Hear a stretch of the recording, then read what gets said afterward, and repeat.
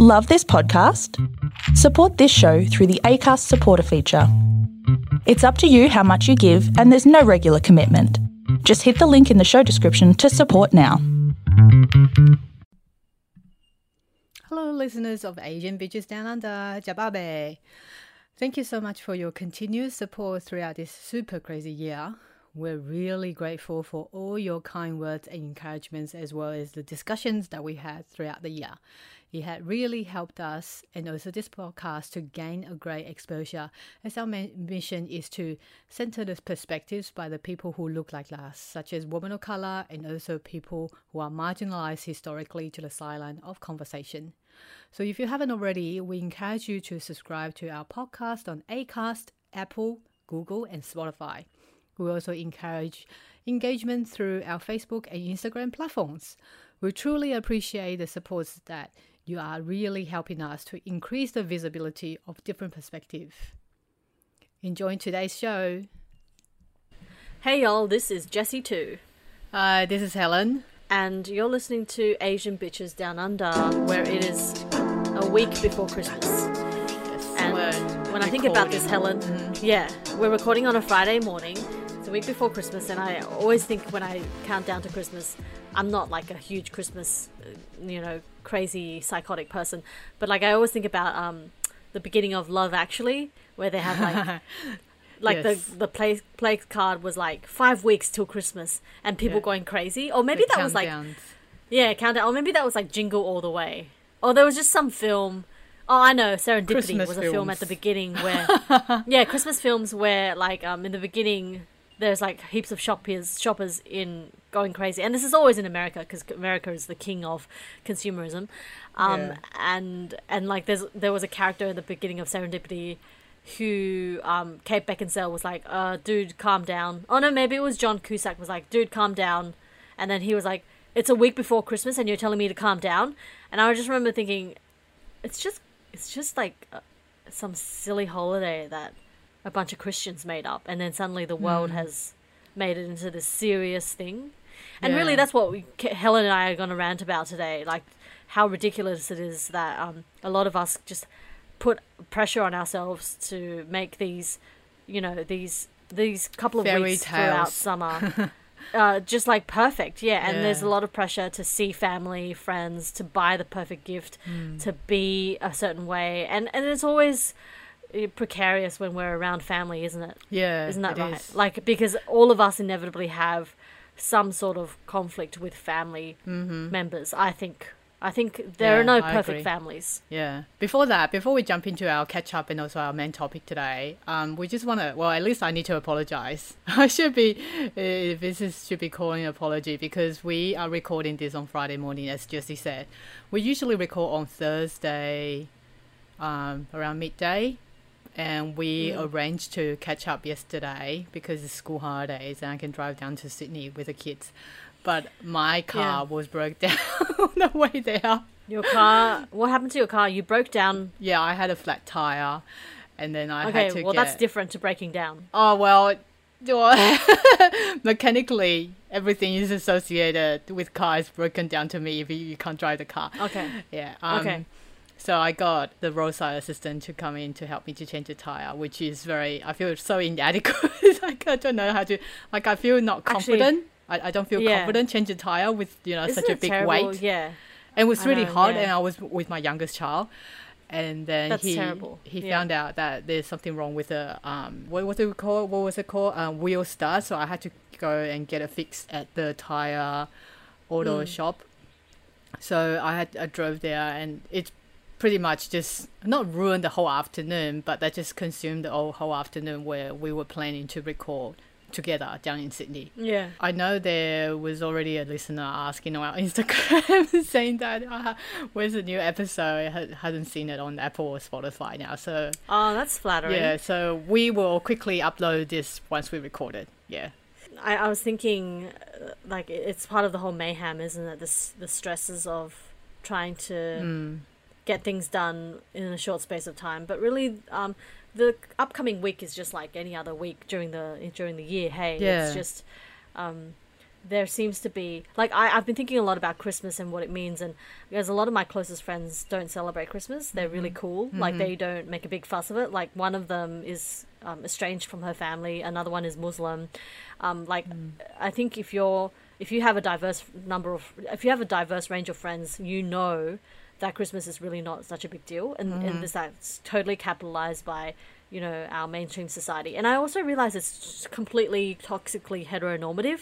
Like Christmas, if you see the Christmas ads like Coles, Woolworths or whatever, like when I was growing up, all the ads during Christmas time were like white people like in linen cloths around like a table set outside for an ad for Maya, or like Christmas time it'll be seafood, like a family gathering around seafood, sharing prawns and shit like that. Yeah. And I realized that the idea of Christmas and this whole celebration is really fucking heteronormative. Like it's based around the nucleus family. Yeah, and a lot of people out there do not subscribe to that kind of lifestyle. You know? So it's just like I'm just beginning to like I hope that in a few years' time I won't think of it as just this like it's a lot of fun because you and we're part of a very heteronormative family, and it is fun, and we're lucky that we get along, But I'm also going to see like next week on Christmas Day, I'm also going to see heaps of my friends who don't celebrate Christmas, and that for me is very like just as meaningful as seeing my family. Yeah, exactly. Yeah. So should we just talk about what? Do you want to jump into our main topic today right now, or because you just mentioned? I just wanted to mention a few things. So obviously, like Helen said, it's Friday morning at the moment. Gladys Berejiklian has just held a press conference about an hour and a half ago about 28 new cases in Sydney, the Northern Beaches. And it's pretty shocking that in the last 24 hours, the numbers have climbed so, have escalated so quickly. I think it just reminds me that, like yesterday when I was at Broadway, I was wearing a mask just to return something that didn't work. And I was just shocked by the amount of people there. The number of people wasn't shocking because it's, so close to Christmas, but nobody was wearing a mask. Like, everyone was there were so many people.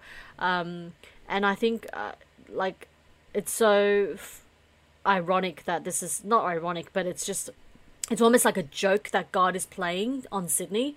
Because you know how I bag out Sydney so much.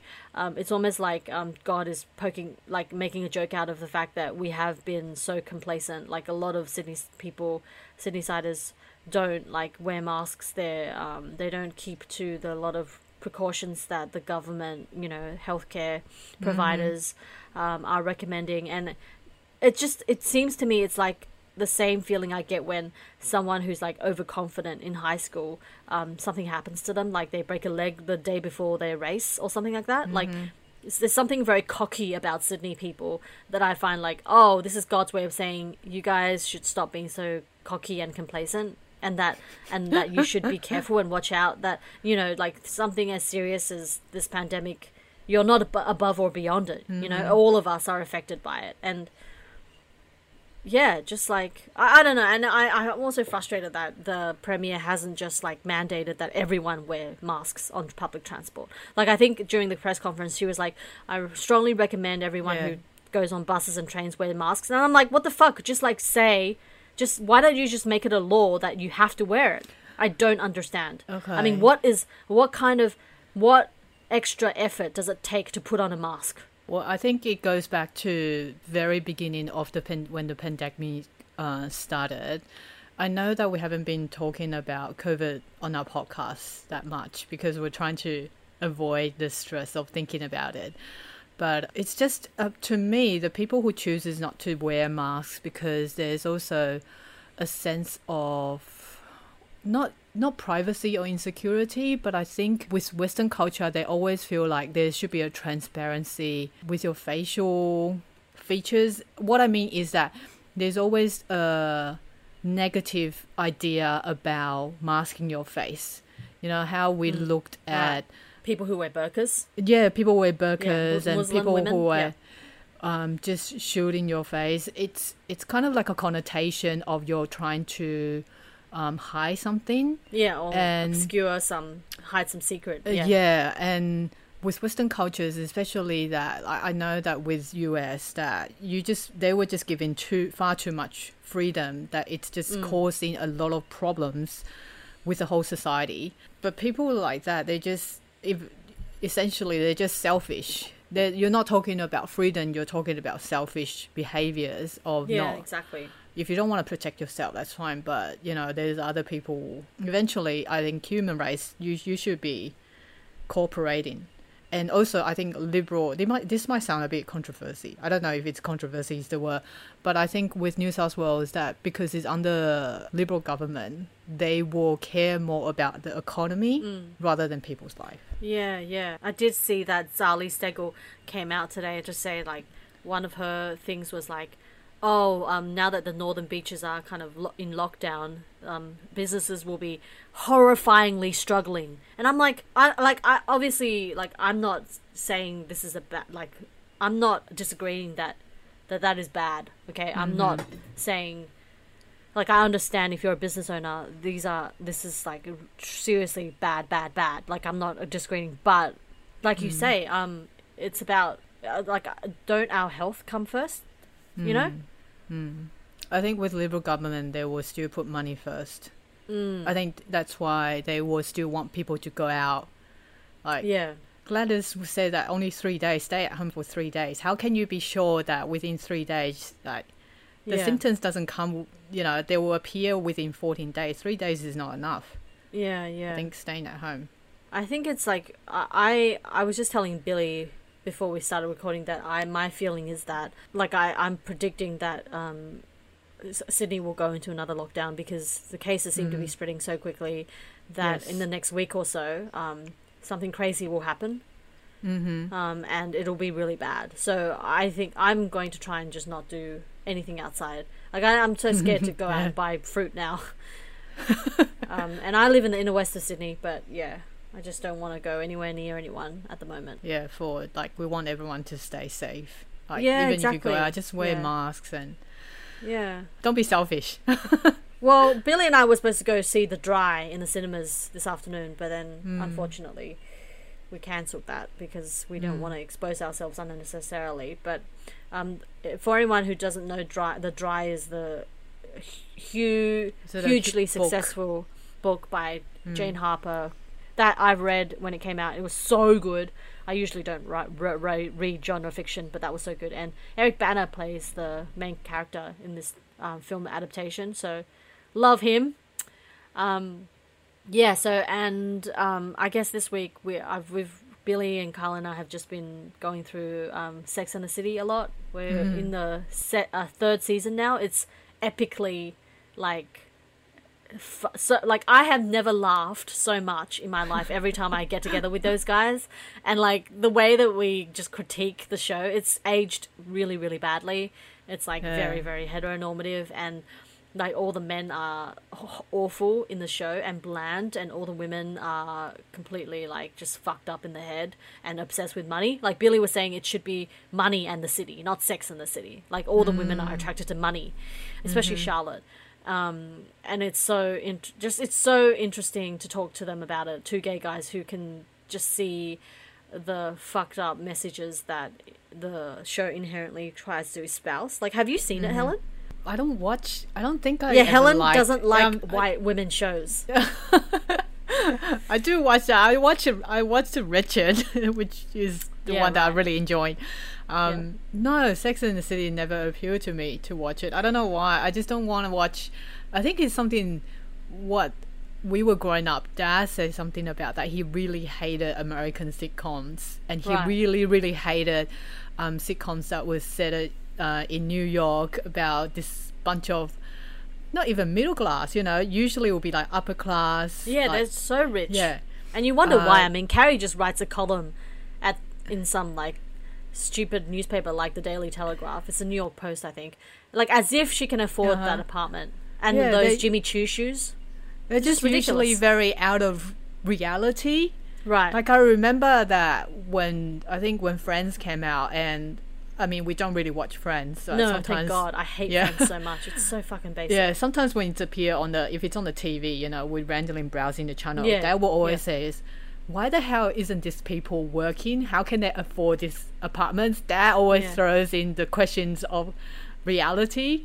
Yeah, like, I love that. Why are they? What kind of work do they do? How can they just sit around the all day long chatting? Yeah, exactly. It's the Asian dad thing, you know. Yeah, I love that. Well, it's the same with like any other show. I feel like, well, it's with Sex and the City, you never see the women work. You see like Carrie type away at her laptop for like 3 seconds of the show. You hardly ever see Charlotte in the gallery. You hardly ever see Miranda working as a lawyer. You hardly ever see Samantha.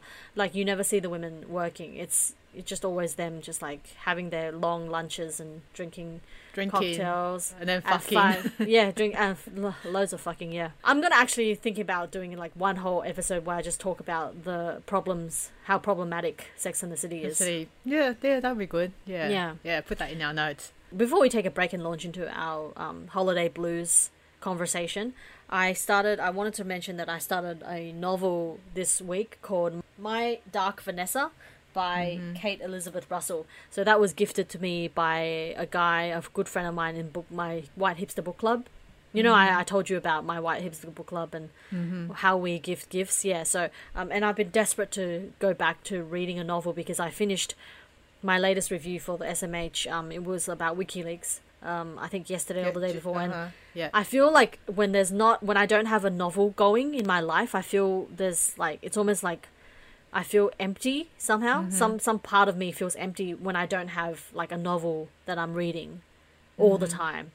So I've been desperate, and I'm really happy. So far, it's like very basically written. But it's a story about a woman who had a relationship when she was 15 with her English teacher, who was like in his 40s, and the novel is now set in like post Me Too era. And it's very much like Emily Maguire's Taming the Beast, the premise at least. But I'm looking forward to seeing where the story how it develops. Wow. Okay, that sounds interesting. How about you? What are you reading? I finished Coconut Children last week, which I didn't mention last podcast. I thought it was only okay, I think, because it was written for the era during the 90s, and it's slightly like Looking for Alibrandi. Oh, cool. Okay. Yeah, so it's a coming of the age for high school students. I think I left it for Luke, my son, to read it. But it's also slightly confusing because there's some, I wouldn't say conversation, but there are phrases in Vietnamese which there wasn't translation for it. But I'm kind of disappointed because usually if there's another language involved in the novel or the book that I'm reading, usually they'll have like a note down at the bottom of the page or at the end of the book saying that, you know, with an asterisk saying that, oh, there's a translation, what they say. Well, maybe they don't want to translate it because they want maybe they don't want to translate. Yeah, perhaps. Or they want you to go out and find out. Yeah, or it was just targeted mostly for Vietnamese immigrant readers.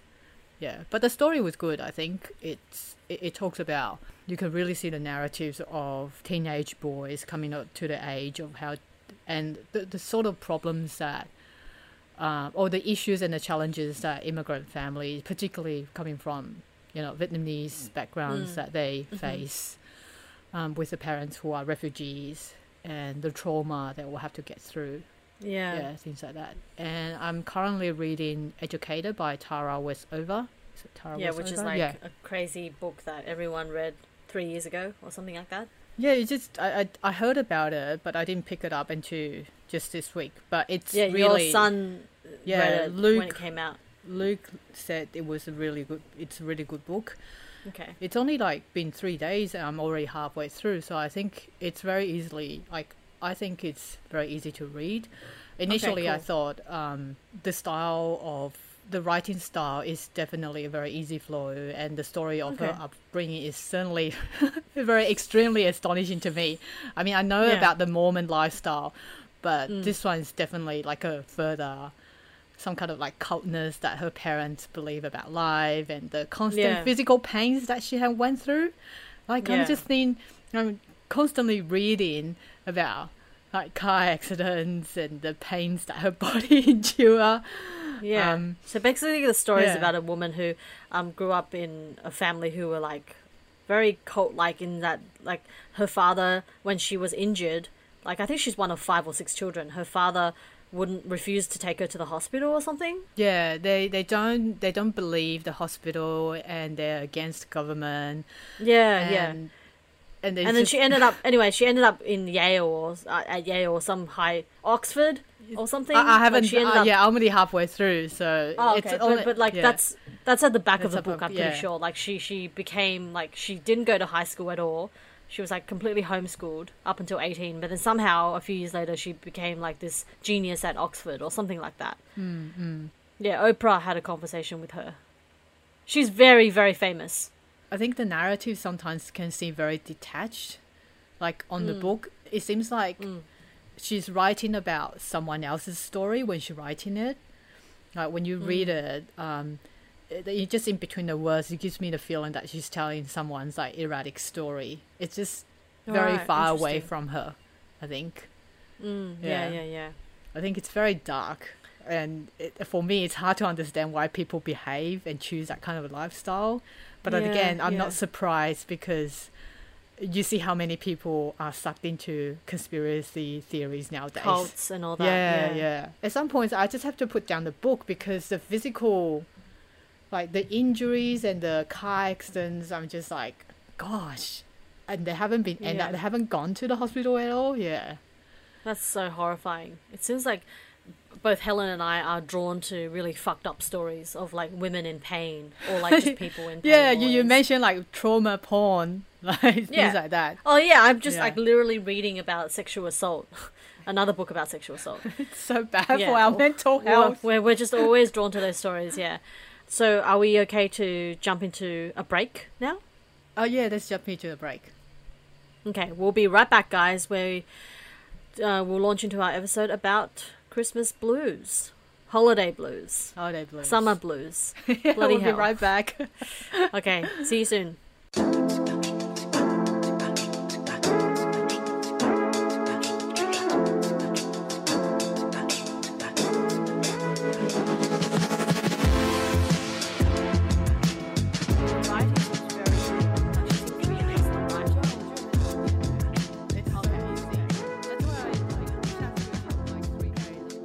Yeah, awesome. Yeah. Hey guys, so we're back. So Helen, what does holiday blues mean to you? What's so bluesy about it? And why are people always so exhausted and tired and stressed? Like, seriously, all my most heteronormative friends always just go to me and say, "Oh, this is the most stressful time of the year." And I'm like, okay, why don't you do something about it? I think with the quotes like "'Tis the season to be jolly" or "the most wonderful year," it's like the expectation of what the society portray as like festive season and family togetherness can really stress people, you know, because there's an expectation, and we often question ourselves that, am I living up to the expectation? You know, sometimes people will feel particularly lonely when you haven't established a certain relationship with someone that you really want to have. And also we're talking about people might have estranged family relationships, or people who has just recently gone through divorce, breakup. And like with this year particularly, I think if you have a loved one who was lost to the pandemic, just a lot of it'll be particularly hard. a lot of conflictual feelings during this time of year, with heightened sorrow, perhaps regret, you know, and a combination of all other emotions. And you're seeing what's the TV or what you're seeing in the media is coming out. It's always like Christmas fucking movies. You're supposed to be Okay, happy. by the way, I want to say something about that. Like, I find Christmas movies the most joyful things in the world. Like, they're for me, it's like the same feeling I get when I see like Tim Tams. Like, it's comforting. Yeah, it is You know, comforting. It's super comforting. It's super heteronormative all the time, but it's also like just something I snack on. I'll sometimes binge, because it's just like so. It's like the feeling I get when I watch rom-coms. It's predictable, and I know I'm guaranteed to feel good. This pressure thing that you say, I don't feel like I feel it. I feel like it's just like the people around me often shift their mood during this time of the year. Like they start saying, oh my god, I'm busier, like I can't do this, I can't do that, like I'm going away because of this. I guess less people, nobody I think is going away. Nobody that I know. Not this a few of my friends for now. Yeah, no, actually a few of my friends are going back to Melbourne to see their families. Yeah, I have about a handful of friends doing that, and then I have a handful of friends coming back from Melbourne, which will be precarious now considering, you know, the 28 new cases in Sydney. But yeah, I guess it's a little bit like the Chinese New Year, you know, in China when the whole cities go crazy with like public transport and like huge bodies, like massive crowds of bodies moving from place to place. I guess it's a little bit like that. You know, I guess this year less so physically, but it's always been a time where people feel like there's a obligation to see your family. Like the word that obligation that it's the notion of having to, like, doing this duty that you feel like you need to do as like a daughter or a son or a mother or a father, that I just kind of want to see destroyed. I don't think we're obliged to do anything or be anything if you don't want to do it. No one should force you to do it. Yeah, I think with Asian cultures... And if you don't want to... And if you don't want to see someone, just like have an open conversation with them and say, I really am not in the headspace to do it right now, but in the future, maybe, you know, like open communication, you know? I think when you're speaking of Chinese New Year, with Asian cultures, there's always a consideration that negative emotions as bad luck. Like oppressing the negative emotions is like kind of preserving like selfishness of individuals and not caring about others. Like what you just said, that we're not obliged, we don't have obligations to do things that we don't want. But unfortunately, with a lot of Asian cultures, or at least that is the way you show love. That's the way you show love. That's what you're supposed to do. That you do something.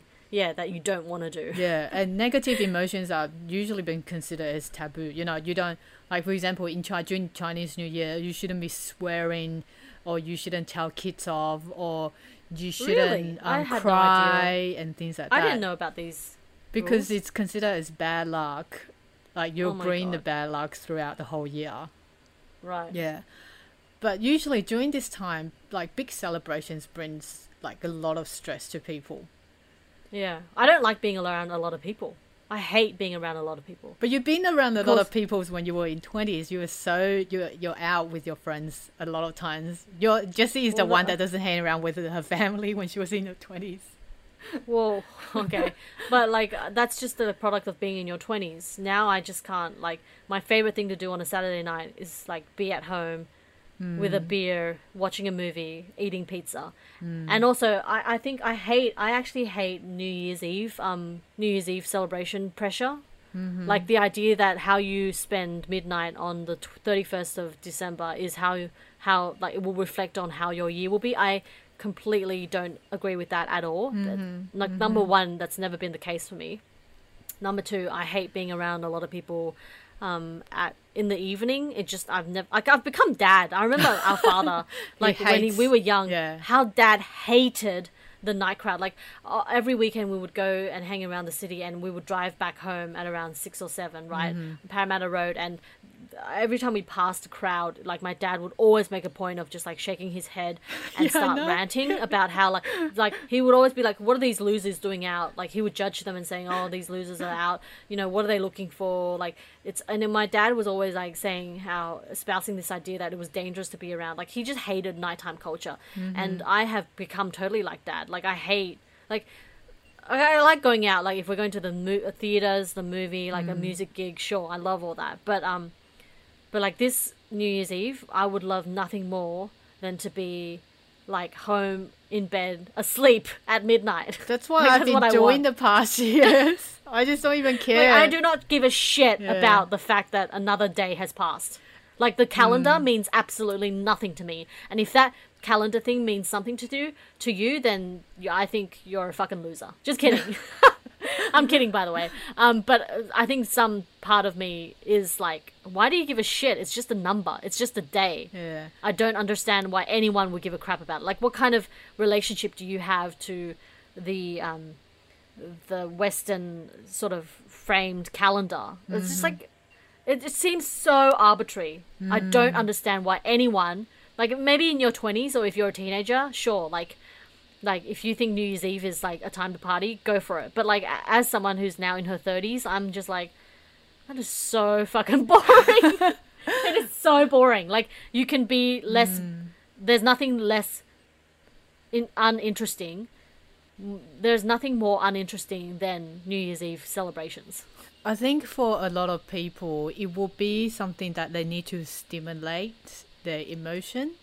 You feel you need to have ups and downs. Mark the year? Yeah. Not necessarily mark the year, but they just feel the need to have that kind of celebration to excite them.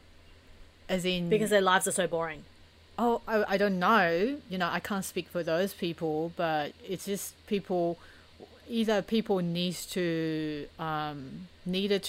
lie to themselves that the celebration will make them happy, or they feel like because everyone's doing it, then I need to do it as well. Yeah. That could be the reason. What I've read online about, holiday blues, well, according to Psychology Today, there was a survey that by American Psychological Association uncover that while the majority of people survey report that the feeling of happiness, love, and high-spirited during holidays, there are also emotions accompanied by the feeling of fatigue, stress, irritability, bloatiness, sadness. Around 30. I thought you were going to say blowjob. Yeah, I'm sure a lot of people getting blowjobs when they're drunk during this time. Yeah, great. Yeah, awesome. So they should. Yeah. So according to the study, that 38% of people surveyed say their stress level increased during the holiday season. Top elements of stresses are like lack of time, lack of money, commercialization, the pressure of gift giving and family gatherings. I hate that. Yeah, I have to say I felt that gift giving thing recently in the last few days, and I'm trying to just not make myself feel like I need to give someone something. I hate it. Like, I can give a gift to you, Helen, any time of the year. Why does it have to be at this time? I hate it. Well, because that's what the fucking marketing, field has made human society commercialize. It's crazy. And force you to think that it is essential to buy things. Yeah, to buy things for at other this people. time. Can I also just say that I'm so aware, because I'm so fucking self-aware, that everything I've said about like dissing people who love celebrations is so judgy, and I'm just putting it out there. I know. I'm judging you guys, and I'm not apologizing for it. I'm such a fucking bitch, and I'm not apologizing for that. Okay, like, sure, if you love celebrating and like getting your ears smashed, in the middle of the night, fine, you do that.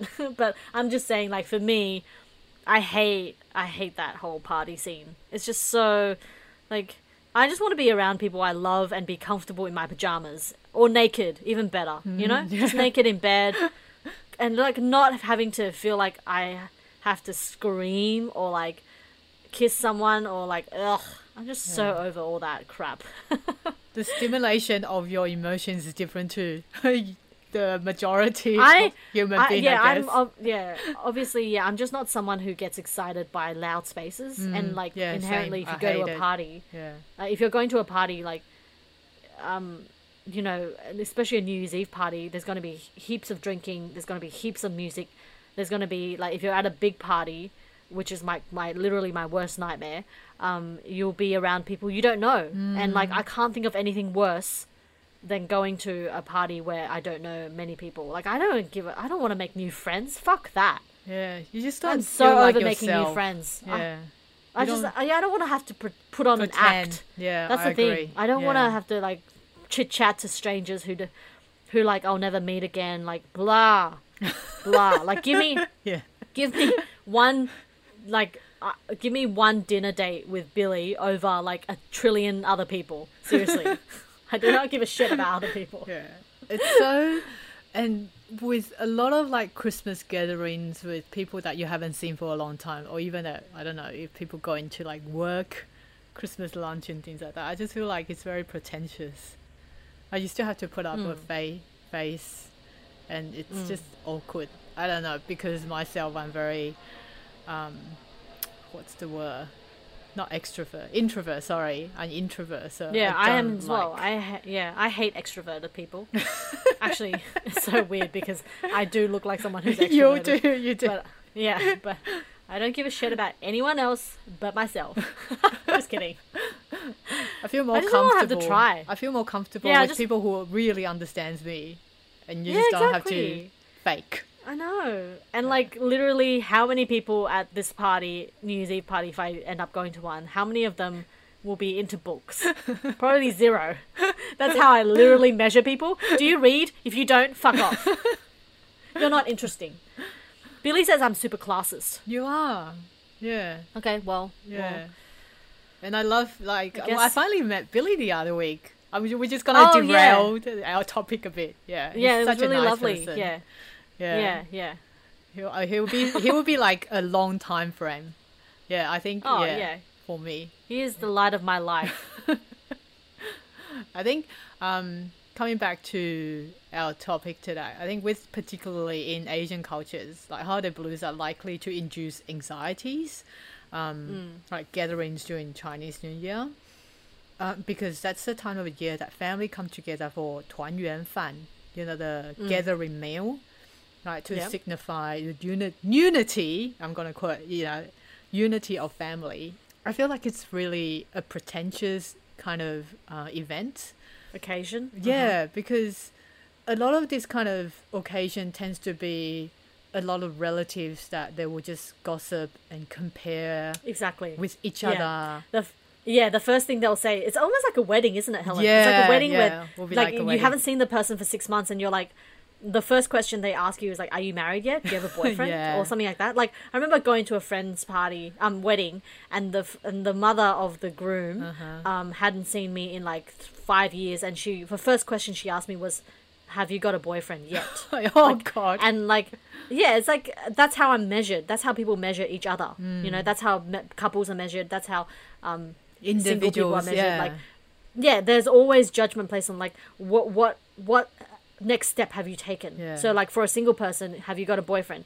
For couples, it's have you got married? For married couples, it's have you had children? For children who are married, it's has your kid got into James Roos? Yeah, it's like always just like measuring other people. Yeah, I think that's why I like terribly bad even though I love in weddings, Asian cultures. Yeah, exactly. Even though I love weddings and gatherings, it's like there's always that element of someone always just hitting your wrong buttons, and it's like, what fucking right do you have to invade my space? Or like, what right do you have to ask me about my life? Like, fuck off. Like, I think it's more an indication of their own security, their own insecurity. If someone is asking you, like, if you've got married or if you have kids yet, it's more like they are insecure about their own life or like what they have or haven't done.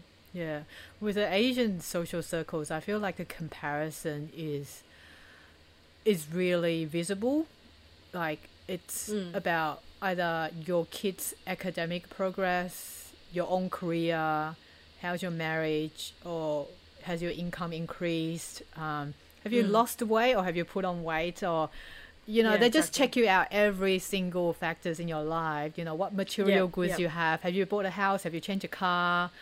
Have you got 2 sets of linen? Sorry, that was a really white thing to say. But so like they don't ask. It feels personal, but it's like on the borderline. They think that it's okay to ask. I hate those people. Yeah, and like you said, they I think that it reflects on their own insecurities as well. And I don't think I have many friends nowadays that will ask me that, because I'm pretty much not hanging around with those kind of people anymore. Good. Yeah. Nowadays, like my close friends will talk about mental health issues, and we talk about sex. It's like I would prefer people asking me about my sex life then I don't know, how much is your house worth now or something like that. Oh my god, that is such an ugly question. Yeah, it's just very materialistic, you know. Yeah, yeah. Yeah, when people ask that kind of question. Yeah, yeah. I'm thinking about like the girls in Sex and the City and how they measure the men in terms of, you know, how much money they have. And my friend Billy said this amazing thing the other night when we were watching, like, for the women, for the men in the show, money is like a surrogate phallic substitute. Yeah. Like yeah, it's like if I can't please it, like, and it's really interesting that a lot of a lot of straight men, their favorite character is Charlotte, because Charlotte is the most basic simpleton in the show. She's like a fucking 6-year-old basically. I fucking hate her so much. I hate Charlotte. Like, if I met Charlotte in real life, I'll fucking stab her in the eye. Sorry, that sounded so violent. It's very but violent. she's just such. Yeah, You sorry. you wouldn't even speak to that kind of people, I think. I just, like, I hate her so much. She's so bloody conservative, and she just like is only attracted to you know, Wall Street guys who are really bad in bed. But like, what happens with shallow people like the women in Sex and the City is like they only want to be around people who like them, like use money as a way to, like, I don't know, it's a substitute for just being a normal human being. Like, every single guy that they date is like just so fucking boring, so basic. Like, Carrie dates Big and Aiden, they're both like basically the same thing, only Aiden doesn't wear a suit. You know, Big is always in a suit.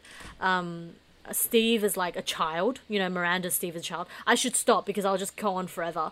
But it's like, just, I have a theory that the more money someone has, the more like boring they are.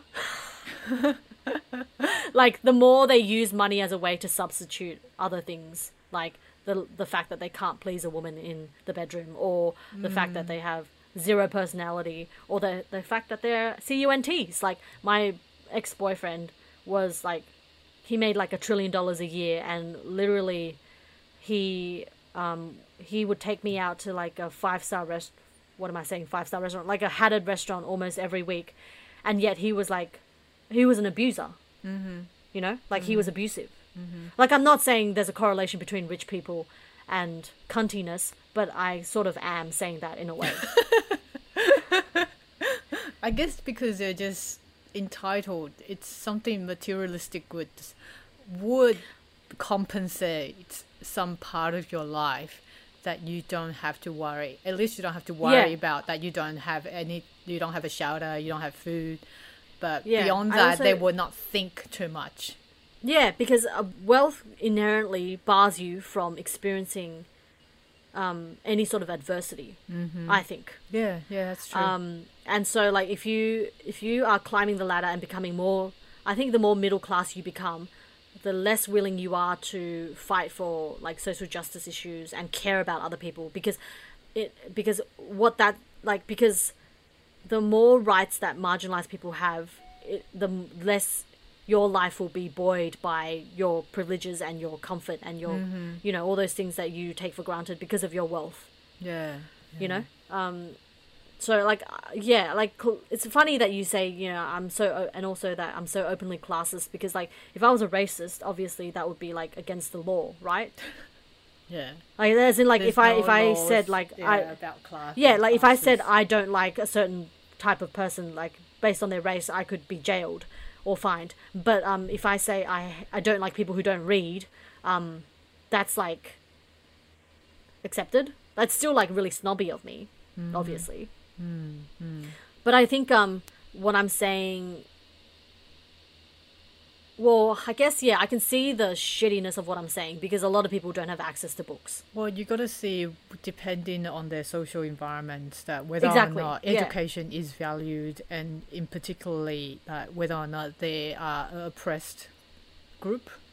We're talking about, like, people who, they're not choosing not to read, but sometimes they're just environments don't allow them to have the access to the resource. Yeah. Yeah, like, when I grew up, when I was a kid, when I read a book in bed, one of my parents would say, I won't name who, but they would say, stop reading and go do something useful. Yeah, So like in our yeah. family, the culture of reading was like It looked down wasn't. upon. It wasn't really encouraged, I guess. Yeah, it's not seen as useful. Yeah, because that's the upbringings they had. You know, it's always Yeah, exactly. laborers, Yeah. hard working. You need to do Yeah, it's- something rather than idling all day. Like use your brain. Yeah. Well, they didn't value the use of brain, whereas my life is based on relationships where people use their brains. Yeah. Like all my friends are people who spend most of their days operating within their mind. Mm-hmm. Like I don't think I have one tradie friend, and that is like a poor reflection on myself, I have to say. Like I know that my classism is a very terrible part of who I am, and I shouldn't like brag about it in the way that I have done so far in this episode comically. Like obviously now that I'm talking to Helen and sort of unpacking that classism, I'm seeing the errors of it. I mean, I knew that was fucked up. But I think if you live a life where you don't have friends, close friends who are like plumbers or electricians or just someone who doesn't live in the mind, your life is poorer for it. And I think my life is poorer for it. I just don't know how to be friends with someone who doesn't read books. Oh, I'm pretty sure. Now that I'm making there like a are- terrible yeah, assumption that I'm tradies pretty don't sure read there are a books, lot of but obviously tradies that's will not read. true. Yeah, Yeah. I'm sure. I'm being fucking discriminatory right now. I'm completely aware of that. Let's talk about financial stress. Like the culture of giving, Yeah. I think it's very detrimental and creates so much waste. I mean, 2 years ago, Yeah. I joined this group called Minimalist Life, where during like prior to any kind of celebrations, people start saying that, oh, what kind of things that you can give to minimize the waste, which I thought was really good. I mean, experience has been like really highlighted in the last few years, rather than giving gifts. Objects. Yeah, objects. You giving like experience, like you said. I think that's Yeah. really important. Like I think you said about 2 episodes ago that you prefer someone just spend some time with you, take a long walk, and have a good conversation. I think that's very Just important. attention. Pay attention to me. Yeah, exactly. I mean, with Chinese culture, it's all about face value. I think there's really no deep sediment when you're giving like hongbao. It's just giving Yeah. money. Just here's $100. Goodbye. I never want to talk to you again. You do it because you have to do it. Yeah. Because it looks good. Uh-huh. Like I have to say though, that it borders on like some things I think are just polite, and I actually like that. So for instance, Mum always said to me and us when we go to a person's place, we should always bring something. And I think I like that. I think that's really polite. Yeah, I think yeah, out of politeness is fine, but with something that you feel like you have to do, then Yeah, you no, loses yeah. the actual meaning. I feel like, yeah. Yeah. Yeah. There's There's a lot of financial burden during this time that a lot of people don't openly talk about. And I have to Yeah. say, like, so Helen and I, we have, well, I not Helen, but I have like 5 or 6 nephews and nieces. That's like, what, $30 per gift, because I only buy them books. What's 30? That's $180. And then, like, I have to spend $50 on everyone in my family. That's like 6 people. What's 6 times 50? 300. 300 I'm spending $500 Yeah. during Christmas, almost 500. You know, that's not small. That's not you small know? for people who is single or in one income. I know. and- That's like a lot of money. yeah, and I think especially like we stopped giving the adults gifts about 2 years ago. Yeah. We started doing the Secret Santa, which is better because we just have to concentrate on the person that we're giving the gift rather Yeah, than true. if you're including all the in-laws, it'll be like almost 10 people that you have to be Oh my god. stressed no. about. That's awful, Yeah. yeah. And with our mother, she would just. I think with our mother, it's often super stressful for her, particularly during maybe not Christmas, but for Chinese New Year, like the worshipping ceremony. I can remember that she always want to have the proper amount of food and the type of food for the ancestor altar, and the timing needs Yeah. to be exact. Like it's just a constant grappling of the old traditional conservative culture ceremonies. It's super stressful for Yeah. her. Yeah, she's never relaxed. I just want to be around relaxed people. Yeah, I know. During Christmas. Yeah, like Seriously. there's really Just no chill. point to call it a celebration when you like No, I'm not they're relaxed. Yeah, Exactly. exactly. Yeah, yeah. Good point. Yeah. And also the fucking planning, shopping, cooking are all done by women. Oh, exactly. Far It's out. like most of the time, you're right. I have to say though, let me go on a 2-minute rant about Christmas wrapping paper. I have hate no it. idea why anyone buys wrapping paper. Sorry, but you're destroying the world. like I use newspaper or like just like recycled paper, like or like paper bags. Paper you know bags, when you go yeah. like, And you can even yesterday I reuse went to it. Priceline. Yeah. Yeah, you can. Priceline had a paper bag. I just cut that up and used it for wrapping a book that Yeah. I gifted to someone today. Like I have no idea why anyone buys wrapping paper. Sorry, I'm just gonna do that again. Yeah, I really don't know. It is such a waste. I think it's the sense of surprise when you open it, like expectation, especially for kids. Like when we're talking about Christmas, sometimes people say, "Oh, it's Yeah. all about children. You know, you need to make them Yeah. happy." I'm like, Yeah. fucking hell, children are happy enough. They've got enough during Yeah, the exactly. year. Yeah. I understand. I think for wrapping paper, it's all about aesthetics. It needs to look pretty. That's why people buy Yeah. wrapping paper. You want it Yeah. to look pretty. Uh-huh. I don't give a shit about prettiness. It's a content. It's that's such an more Instagram important. world. It's such yeah, exactly. It's such an Instagram world we live in. You know, Instagram has totally fucked us over. Like everything needs yeah. to look pretty now. Pretty, yeah. And like when we had the White Hipster Book Club, there were 2 books that where like the 2 people didn't wrap their presents. They just kept them in the Better Read Than Dead like paper bag, and Well, that's like fine. nobody picked that. Yeah, that's fine because you still could get a good book, right? Yeah. But nobody picked it. They were the last books to be picked out of the pile because they looked the least pretty. Yeah, And it's all about didn't, prettiness. You didn't pick those 2 books either. Well, actually, I stole a book from someone else because I wanted a book that someone had already opened because it was Evil Secret Santa. So I stole a book. I didn't want to pick. Yeah, but that book Yeah. was stolen again from me. So anyway, yeah. Yeah. So anyway, anything else that you want to add? On? Yeah. Any final words? I think you just have to reevaluate your priorities. You know, like for the time of celebration, you really have to think what is really important to you and what aligns with your value.